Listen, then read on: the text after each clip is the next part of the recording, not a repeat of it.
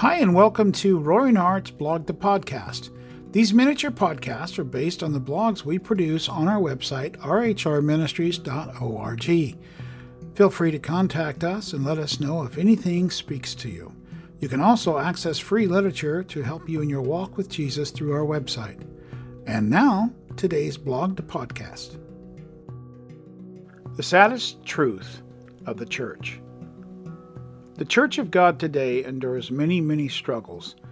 Keep in mind, as we proceed, the Church, capital C, and the Bride of Christ are one and the same. And the Church, capital C, and the Church, lower c, are two different things. One is the people of God, and one is a building. They do often get mixed up, but they are not the same. As the pandemic has become an ongoing part of our lives, God has used this to call that bride forth to something more than she has been. Scripture says he is returning for a spotless bride, not a harlot or a Sunday-loving woman, a spotless bride. One of the great apostasies in the church is the need to raise up people. Now, I know that might be a bit stiff, but keep in mind that we are all called to stand before God in His grace alone. There is nothing wrong with people being recognized or placed in front, and in fact, some are called to stand for God in ministry before the world, but that number might be much smaller than is actually represented. I mean, for those who are actually supposed to be in that place. Good marketing and a powerful swagger will make you famous regardless of anointing. We can all think of a few who should be there, and a few who should not be there, and, sadly, quite a few we wish were never there that have done so much damage. I can express the way I feel about the heart of why a ministry fails. I can go into things I have only researched and not been actually personally involved. I can go into a few where I was involved and knew things from the inside. I recall we had an organ player in a church I attended as a child. Turned out she was an active witch and ran off with the assistant pastor. My point is that while man has any place of authority, he will mess it up.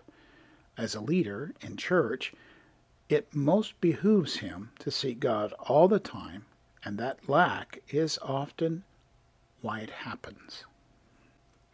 When a world leader in the church falls to moral failure, sexual or otherwise, we talk about all the different parts that it affects. Of course, one of the biggest hurts is how it alters the public view of the church. That said, it happens so much nowadays, I'm not certain that the public notices much. Regardless of that fact, every time a minister falls, the church is hurt. People are hurt. The world hurts because the world needs a better view of Christianity. And the fallout is often a world that expresses its displeasure by poking fun at God's people, for which I cannot entirely blame them. But I am far from perfect, so I will not play the self-righteous card. Let me tie this up a bit. The church, us, is failing its members because we become so enamored by our fleshly leaders. We take our apostles, prophets, evangelists, pastors, and teachers and place them in high regard, sometimes to such a place that they cannot do any wrong at all. It's not that they do not do wrong, it's that we see them do no wrong. We learn to overlook anything sinful, and as long as we are doing such a thing, the accountability drops, and they see opportunity. They start to feel they are above being found out. Then they use their influence to manipulate and contort their circumstances into a form of insulation, where they are safe to act as they wish. Then, in a world where we are starting to see this as not being acceptable, someone says something. The word gets out, they step down, people get paid, time, always too little, passes, and they return. The scariest part is that people say, sure, just don't do it again. Now, let me put you right back into the place you were before, and you can proceed as if nothing happened. We are not growing. So what does this all have to do with the pandemic? God is calling for a spotless bride. Remember that part? As long as we live under the control of a minister that tells us how we are supposed to think, we will grow into clones of that leader, which is perfectly fine if that leader is the right person. It might be bold of me, but I would say most are not. Most leaders are hirelings, which you can read about in John 10:12 and 13. It's just a job to them. But no one realizes it because they haven't been taught to go home and seek God for themselves. Now, God has allowed this overreaction, news, government, etc., whatever, to dominate world thinking, including many hirelings that have no problem telling their flocks to stay home. The side effect is that we are learning to seek God on our own. We are learning to get to know our Creator directly instead of through the tainted ideals of another human being. God is indeed calling us forward to be that spotless, pure, righteous bride of Christ. He's doing this himself. He uses men, but if this pandemic has taught us anything, it is that he does a much better job of doing it himself. Many, many, many men and women will answer the call and stand on a world stage preaching and teaching about God. Of those however many thousand, some will hear this on Judgment Day. Depart from me, for I never knew you, you who practice lawlessness. Matthew 7:23. Now this part that I'm going to say here is not in the original blog, but I would like to add it. Across our world, there are hundreds of thousands of leaders in Christianity. And I would say many of those leaders love God with everything in them, and they're doing their very best to lead.